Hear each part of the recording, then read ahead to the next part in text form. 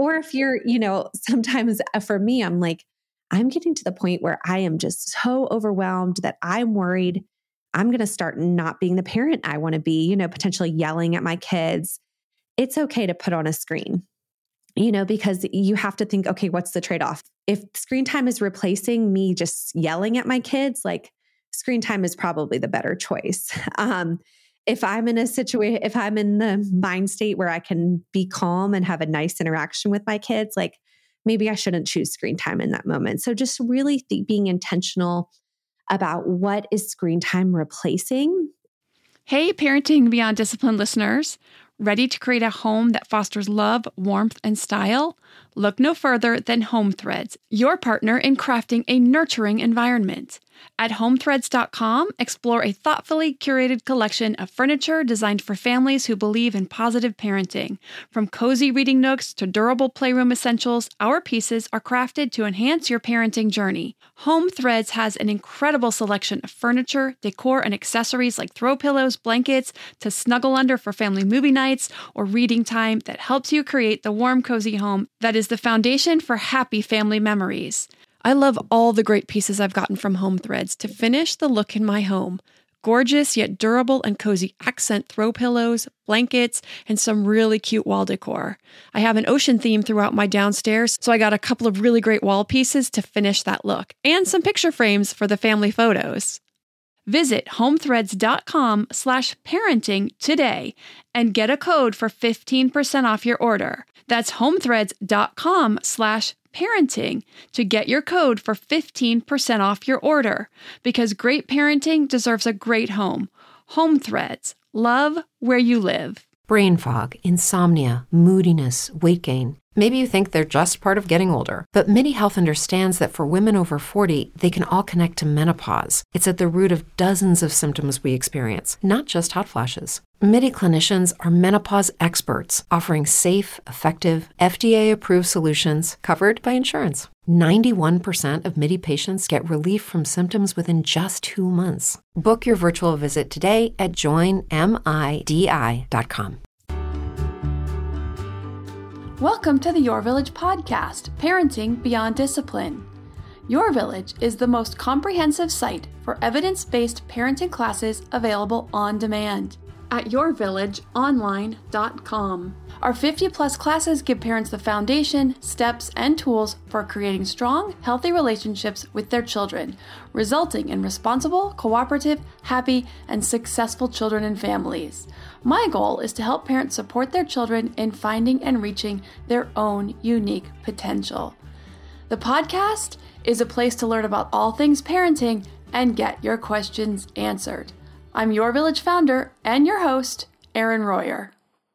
Today, I'm welcoming Dr. Cara Goodwin to the show. She is a licensed clinical child psychologist and parenting expert who has gained a large following, over 116,000 on Instagram, for her practical and research-backed advice as the parenting translator.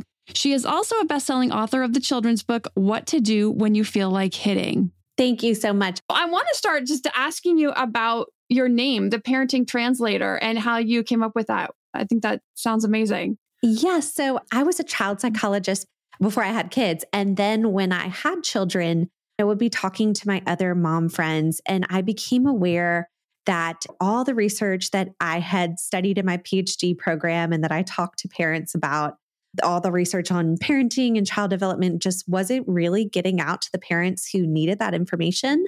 So my goal really is to take all the research that's out there, and there's so much, and to translate it, meaning to put it into words that parents can understand and can apply to their everyday lives, and can help make parenting maybe a little bit easier for all of us. I love it. It sounds like our ideas are very aligned, because that was a lot of, what I want to do too, because it seems like, when you don't understand kids, you don't really understand their behavior.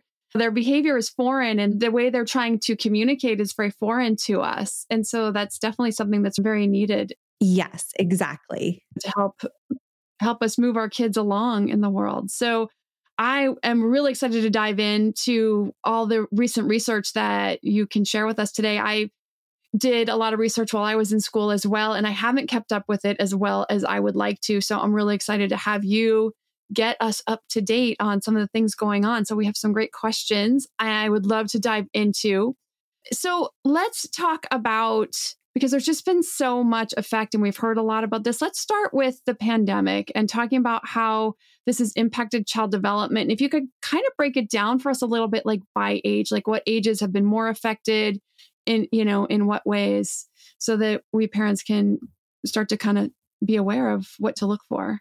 Definitely. So, we're getting a lot of research coming out now looking at how the pandemic impacted child development. And I think it's really important to talk about the actual research because we see a lot of very scary headlines out there, pandemic babies are neurodevelopmentally delayed, and these very scary headlines that could make any parent panic. And, the research is broadly showing that there was a lot of variation in how kids responded. So some kids actually thrived during the pandemic and did very well, and some kids really did suffer. And this depended a lot on your income status, your parents' job status, what other stressors the family was experiencing during the pandemic. So there were a lot of differences. If we look at babies and toddlers, like the so-called pandemic babies, which I personally have a pandemic baby, so I feel very strong about this, making sure that this generation isn't overlooked. But if you look at the research on babies and toddlers, overall, we're seeing delayed social and emotional skills, but we're not seeing any differences in overall cognitive skills. And like I said, there's a lot of variation. And some kids, even in terms of social emotional skills, flourished during the pandemic. But we are seeing overall some delays in social and communication and emotional skills. And that doesn't mean that these skills won't catch up because, a lot of these pandemic babies are very young. It's just a thing to be aware of so that we can, potentially be more intentional about making sure our children are getting the social and communication experiences that they need to grow in those areas. When you look at school age kids, as all of us know, there was a lot of changes in the educational system. A lot of schools went remote. So overall, we are seeing significant learning loss in school age kids. And it doesn't seem to have rebounded in the years since the pandemic. And of course, we all know there are still some disruptions that haven't totally been fixed yet. So we are still seeing learning losses, and hopefully these will rebound as well, but we haven't seen evidence of that yet. And again, this was greater for lower income families and families who were more likely to be remote schooling for longer. For adolescents, we even see differences of the pandemic. There was a really interesting study that showed that adolescents show what they call advanced brain age. And advanced brain age may sound like a good thing at first, is their brain maturing more fastly or more quickly? It sounds like it. But actually, you see advanced brain age in children who have experienced trauma, and it's a way the brain copes with trauma. So it's actually something we should be concerned about. So the stress of the pandemic may have unnaturally sped up their brain development, and we don't really know what the impact of that will be. And of course, in adolescence and across all children, we saw a pattern of worsening mental health and increased behavioral problems due to the stress of the pandemic, likely. And it's very important that we really pay attention to those increased mental health and behavioral problems because we know we have some research-backed strategies that we can use to improve children's mental health, in particular, seeing mental health professionals through research-backed therapy methods. So we want to make sure that children are getting the help that they need. Yeah, that's great. And I love that, that we got to touch on all the age groups. My kids now are 12, and 14. So when they started getting homeschooled, they were, I think, 9, and 10, I think. Yeah. So, kind of that late elementary. My oldest was starting middle school and my youngest were still in elementary school. And we definitely, saw some, and I've talked about it on the podcast, some mental health struggles with my younger son. Luckily got in and got that taken care of. He's doing amazing now and he's thriving. But yeah, those are some really interesting things to look out for. Can you talk a little bit more about what would parents look for in each of these age ranges to kind of know, is my child behind a little bit? Or, maybe it's part of it's going into the school and talking to the school, but if it's academically, but how do we know, if they're struggling a little bit and need to catch up? Yeah. So for babies and toddlers, you want to look for a sign of a developmental delay. And a great resource of knowing where your child is developmentally is the CDC. On their website, they have milestone checklists. And you can go to the CDC milestone checklist. They have like a PDF you can print off and kind of check at, different ages. Is your child meeting these milestones that you would expect them to meet? And I always tell parents, don't panic if your child is missing one or even two or a few of these milestones.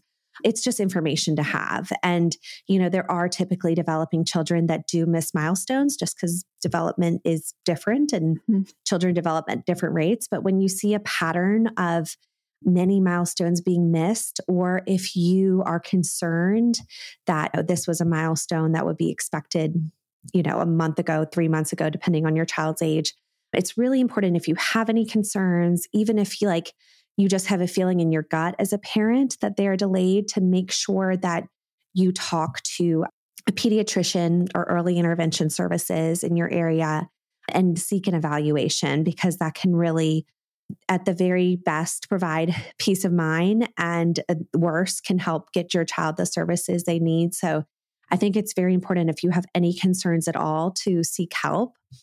We know babies and toddlers that early intervention is really our best chance at helping them to catch up to their peers. So we really want to make sure that we start intervention as soon as possible. With school age kids, I think you really want to, if you're looking at academic skills, really rely on their teacher for, how are they doing in comparison to their classmates.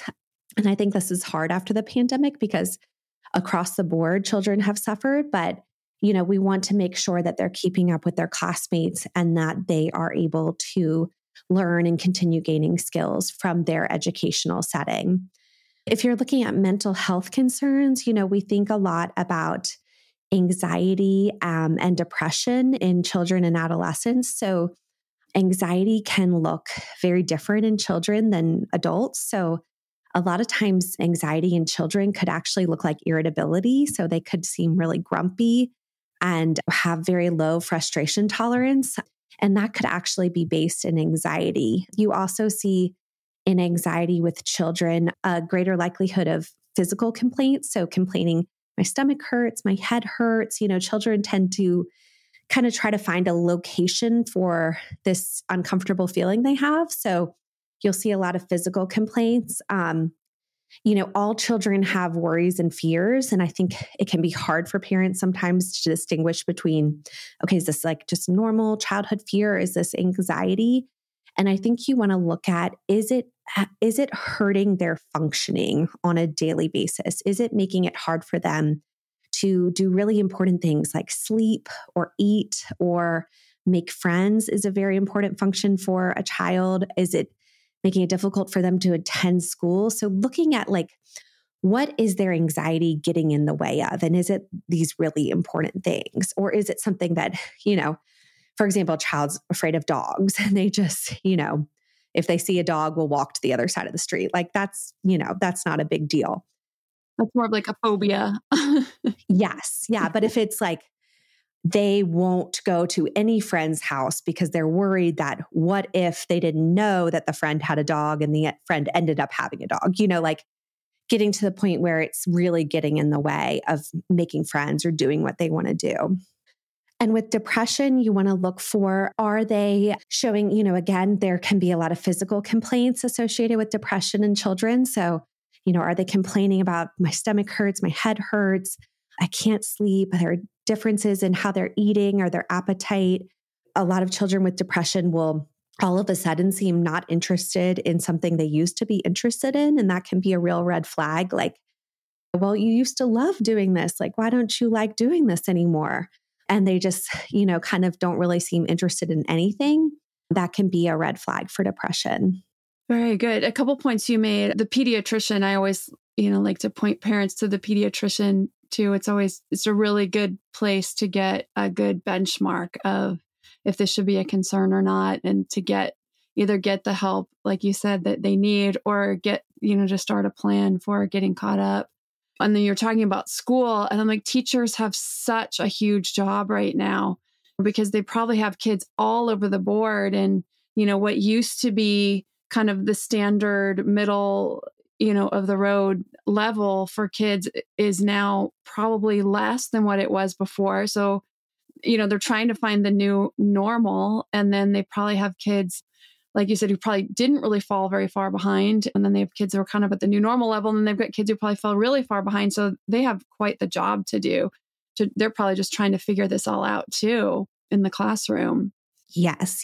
Teachers are the real superheroes through all of this. And, I think it's very important for us as parents to remember that they have been dealing with a lot in the past few years, and to just give them a little bit of grace and allow them the chance to kind of catch up with what's going on. And I think, whatever we can do at home to help our kids catch up if they are falling behind was probably really helpful to them, because they probably have kids all over the board. They're trying to realign to their best of their abilities too. So something probably really important to remember. If we can help our teachers out and pick up the slack wherever we can. We're all stressed, but hopefully, trying to get our kids caught up. Yes. Is really important, especially socially, emotionally. I had a little more concern about my kids socially, emotionally at their age range where they were, middle school, because it's such a shift usually in this age range from families to peers. And kids were still with their families through those years, and didn't really have the opportunity to kind of make that shift more towards the peer relationships that you normally would see in this early adolescence. And so kids now trying to maneuver or manipulate, how do I kind of individuate now in this age range, that because when they normally would have started to do that a little earlier, hopefully getting to do some of that now. But we're seeing that with kids. My son got invited to a party, and it's at an amusement park, and it's a couple hours away. And some of the parents don't want to let their kids go, even though this child's parents, they're driving, they're going to be there, they're going to take the kids. But, and these kids are 14, and some parents are like, they're just really wary about how much to, let their kids start to individuate, and how much, to kind of let the kite string out and let their kids try to fly a little bit. And it's scary for a lot of parents, I think, to be doing that right now. Yes, I've definitely seen that as well. And I think, as a result of the pandemic, we've also seen a big increase in social anxiety in children.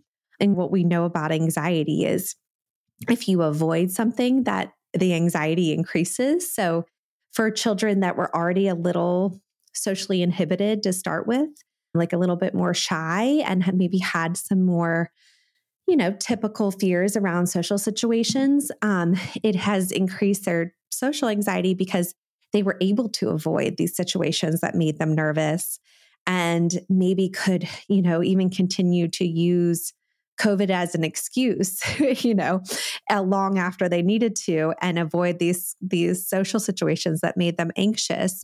And then it increased their social anxiety, and that lack of practice with facing these more challenging situations has increased anxiety. Yeah, that makes a lot of sense. Armoire makes getting dressed easy. With a clothing rental membership from Armoire, build the perfect wardrobe with brands that are high quality, unique, and recommended just for you. All you have to do is take a 5-minute style quiz and select items from your dynamic, personalized closet. The styles show up at your door in as little as 2 days. Then when you're ready for new clothes, just swap them out for more new-to-you styles. My favorite thing about Armoire is all the different style and occasion options, from casual to athleisure to night out, work formal, work casual, a total of 8 different occasions, 3 weather options, and 11 categories including accessories, outerwear, and blazers, just to name a few. With Armoire, you can always have something new to wear without the hassle and closet clutter. You know the feeling. You open your closet, it's full, but you have quite literally nothing to wear. You're bored with everything in there. Enter Armoire.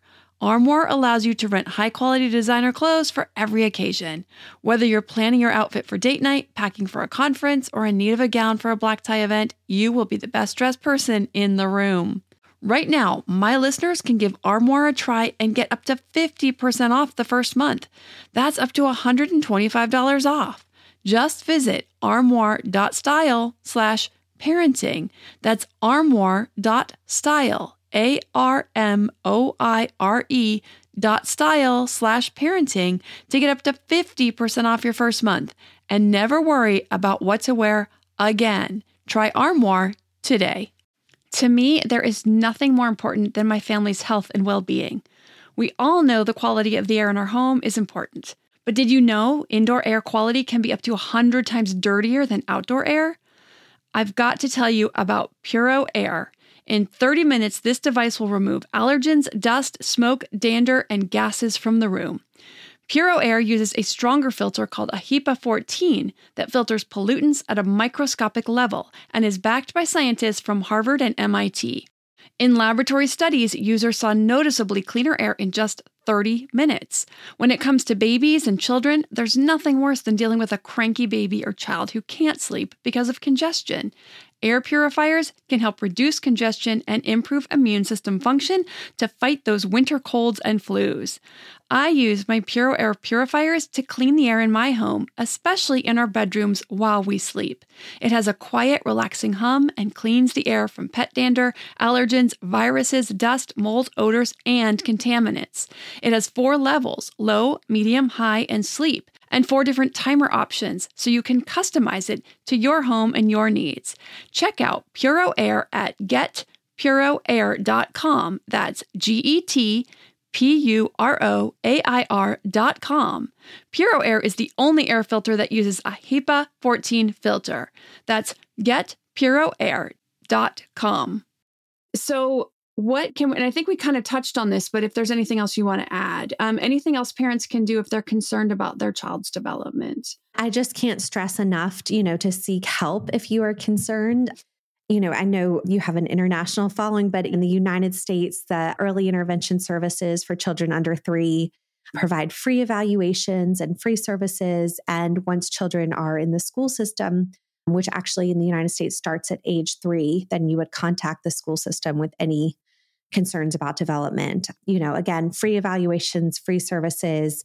It's never too early, never too late to seek help and make sure that if you are even a little bit concerned about your child's development, that you're getting the help that they need. Because I really think it's important that we not just assume that kids are going to naturally catch up, that we really take efforts to make sure we're giving them the tools that they need to catch up with where they would be if the pandemic hadn't happened. And children's brains are, very, very resilient and it can happen, but we want to make sure that we give them the tools to achieve what we want them to achieve. Yeah, very true. I love that point that their brains are very neuroplastic. I mean, we all have neuroplasticity, but theirs are much more plastic than ours are. So they can catch up quicker than we might want to be able to give them credit for. Yes. So I would love for you to share with us some research-backed ways that we can enhance our child's development. Yes. I always tell parents to seek help from professionals, but I think a lot of parents are wondering, well, what can I do at home? And a lot of times you're waiting for an evaluation or for services. And that's a hard position to be in as a parent because you're like, well, what can I be doing in the meantime? Some things that can help across all ages is increasing the language that they're exposed to. So having lots of back and forth conversations with your child. And this can apply from, infants to teenagers. So with infants, you're just responding to the sounds they make and kind of having, they make a sound, you say something, and that's your back and forth conversation. And as children get older, you're making intentional efforts to have back and forth conversations with them. Building language skills is not going to involve, formal lessons or flashcards. We really build our language skills in the context of a social interaction, especially a meaningful social interaction. So making sure you're increasing the face-to-face, I always have to say real life social interactions as opposed to social interactions on the screens, which at one point were all we had during COVID, but now we have the opportunity to have more real life conversations. second, reading to your child. I think we've all heard this a lot, but reading research really finds like so many benefits of reading, including improved language and academic skills. And as children get older, they may be reading to you, or you may be reading a book to them that's, even if they can read. I know with my 7-year-old, she reads to me at night, but then I read to her something that is a little bit more advanced that she couldn't read on her own. So making sure you do both as children learn how to read. It's important, because I think we're all so busy, making sure you have a routine in which you read to your child at least once a day. And it doesn't have to be right before bedtime. I think that's what a lot of people do. But if that doesn't work for you, you have multiple kids that you're trying to put them all to bed, or, you work in the evenings, just know that it doesn't have to be at bedtime, but making sure that somewhere in your daily routine that you have time for reading. And when you're reading to your child, not just, reading the words of a book, which is helpful in itself, but also like allowing time for comments and questions. And this more interactive reading can really help to build their reading comprehension. So making sure that, you're talking about the book and you're relating it to what's going on in their lives. That can really help children to make these connections. Finally, there cannot be enough emphasis on like the importance of play for young children. And obviously this looks different from infants to teenagers, but making sure that they have unstructured time in their day where they can kind of unwind and play in whatever way is developmentally appropriate for them. With young children, it could be, getting on the floor and playing with them and following their lead and making sure, you don't have to make everything an educational activity, just playing with them, being on the floor and playing with them. Your children will learn so much. You don't have to be quizzing them or, saying, what color is this? What does this start with? Just being in the moment and playing. And, research really finds that this unstructured playtime, especially when it's child-led, really builds cognitive, physical, social, emotional development. It really is such an important impact on children. Yes, I love that. That is so true. I've read that too. I've seen that as well, that first of all, that play is just so important and they learn so much. You don't realize how much they're learning, but they really are learning social, emotional skills. They're learning how to control like their emotions. If something isn't quite working out, they're learning how to problem solve. They're learning balance. They're learning like just so many things from this play that we may not on the surface look like they're really doing anything, but it's really incredible.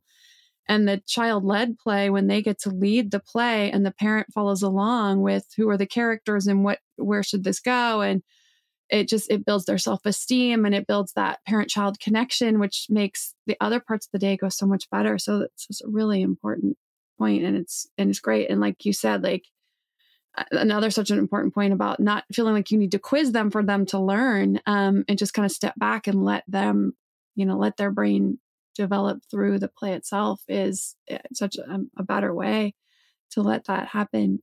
The reading too. I've also heard that like reading to them, because sometimes parents feel silly reading to kids when they're like in middle school or high school, but it actually, like you said, when you read a book that's developmentally like a little bit ahead of where they're reading, it will build those skills. It builds their vocabulary and does so much for them. And it also is just a connection. It's time for connection too. So you get so much from that. Even, I've heard if they'll let you read to them when they're 15 and 16, keep reading to them when they're 15 and 16. Yes. A lot of these strategies that enhance development also have the added bonus of improving the parent and child relationship. So it's like, you really can't lose with any of these. Yeah.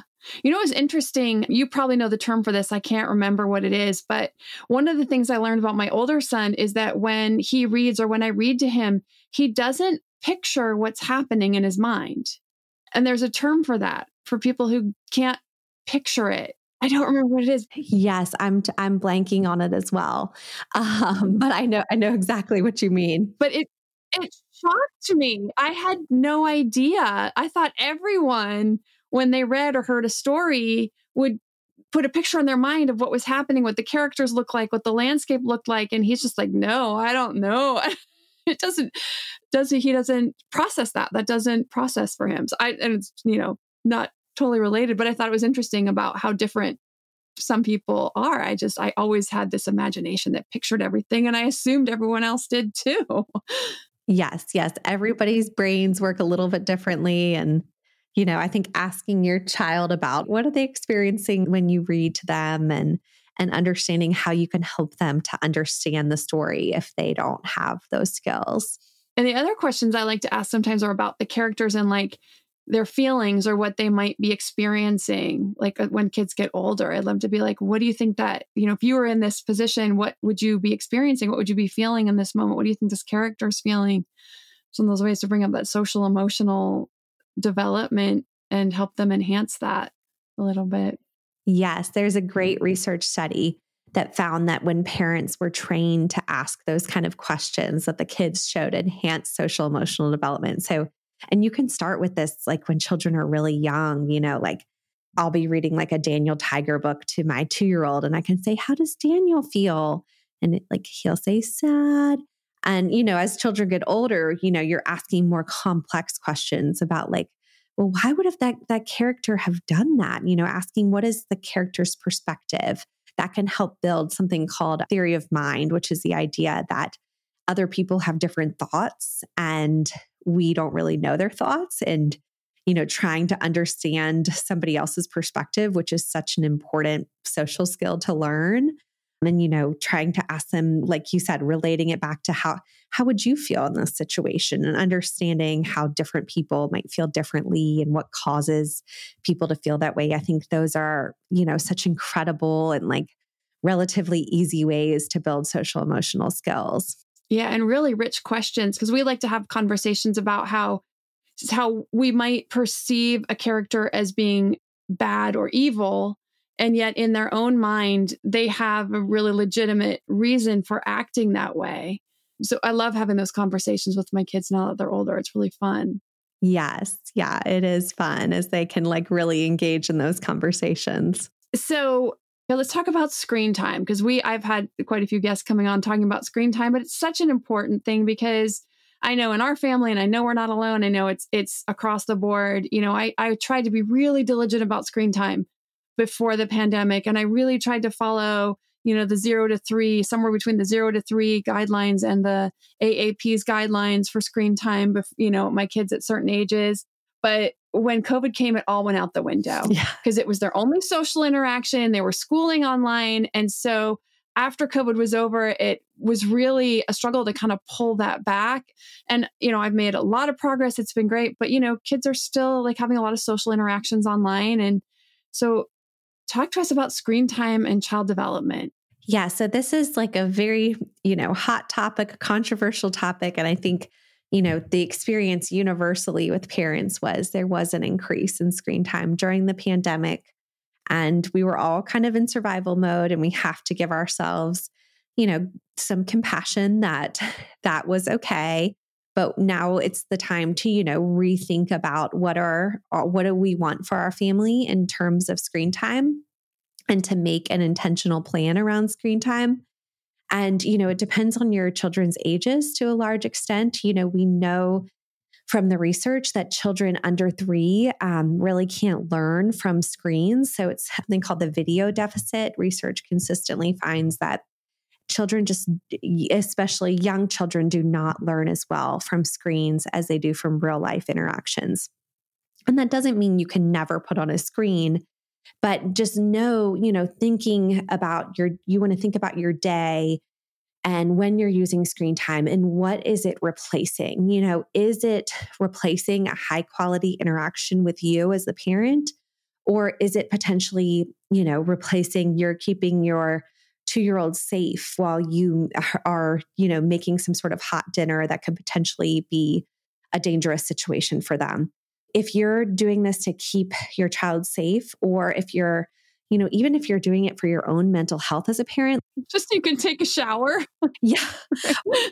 Or if you're, sometimes for me, I'm like, I'm getting to the point where I am just so overwhelmed that I'm worried I'm going to start not being the parent I want to be, potentially yelling at my kids. It's okay to put on a screen, because you have to think, okay, what's the trade-off? If screen time is replacing me just yelling at my kids, like screen time is probably the better choice. if I'm in a situation, if I'm in the mind state where I can be calm and have a nice interaction with my kids, like maybe I shouldn't choose screen time in that moment. So just really being intentional about what is screen time replacing. There's a ton of scary headlines out there about screen time and the research on screen time, saying screen time basically, harms brain development in children. And the research is actually a lot more complicated than that. So, we know that screen time is associated with differences in brain development, differences in things like behavioral problems and symptoms of ADHD. But we don't know that screen time actually causes those negative impacts. So if you think about the families that, for example, let their children have unlimited screen time versus the families that don't, there are a lot of other differences between those families. And, for example, like the stress in a family, like parents who are extremely stressed out are probably just going to give up and let their children have a lot of screen time. And it could be the stress in the family that's causing those negative impacts, not the screen time itself. So we really have no way from the research and kind of teasing out, okay, what is the impact of screen time versus these other factors associated with the families that watch a lot of screen time. We do know that from research, that children learn better from real life social interactions. And we do know that screen time can take away from like very important things like sleep and family meals and physical activity. So you want to think about, these very important things that a child has to do in a day, like get to bed on time. Family meals are very supported by research. We know that's important. We know that physical activity, especially like being outside and being in nature, is very important for children. So really being intentional and thinking about what is the screen time replacing in my child's day. Very good. Very helpful. Thank you. So this was great. Some really great guidelines and help for parents who, want to know more about their child's development, how they can support it, if they're worried about it at all.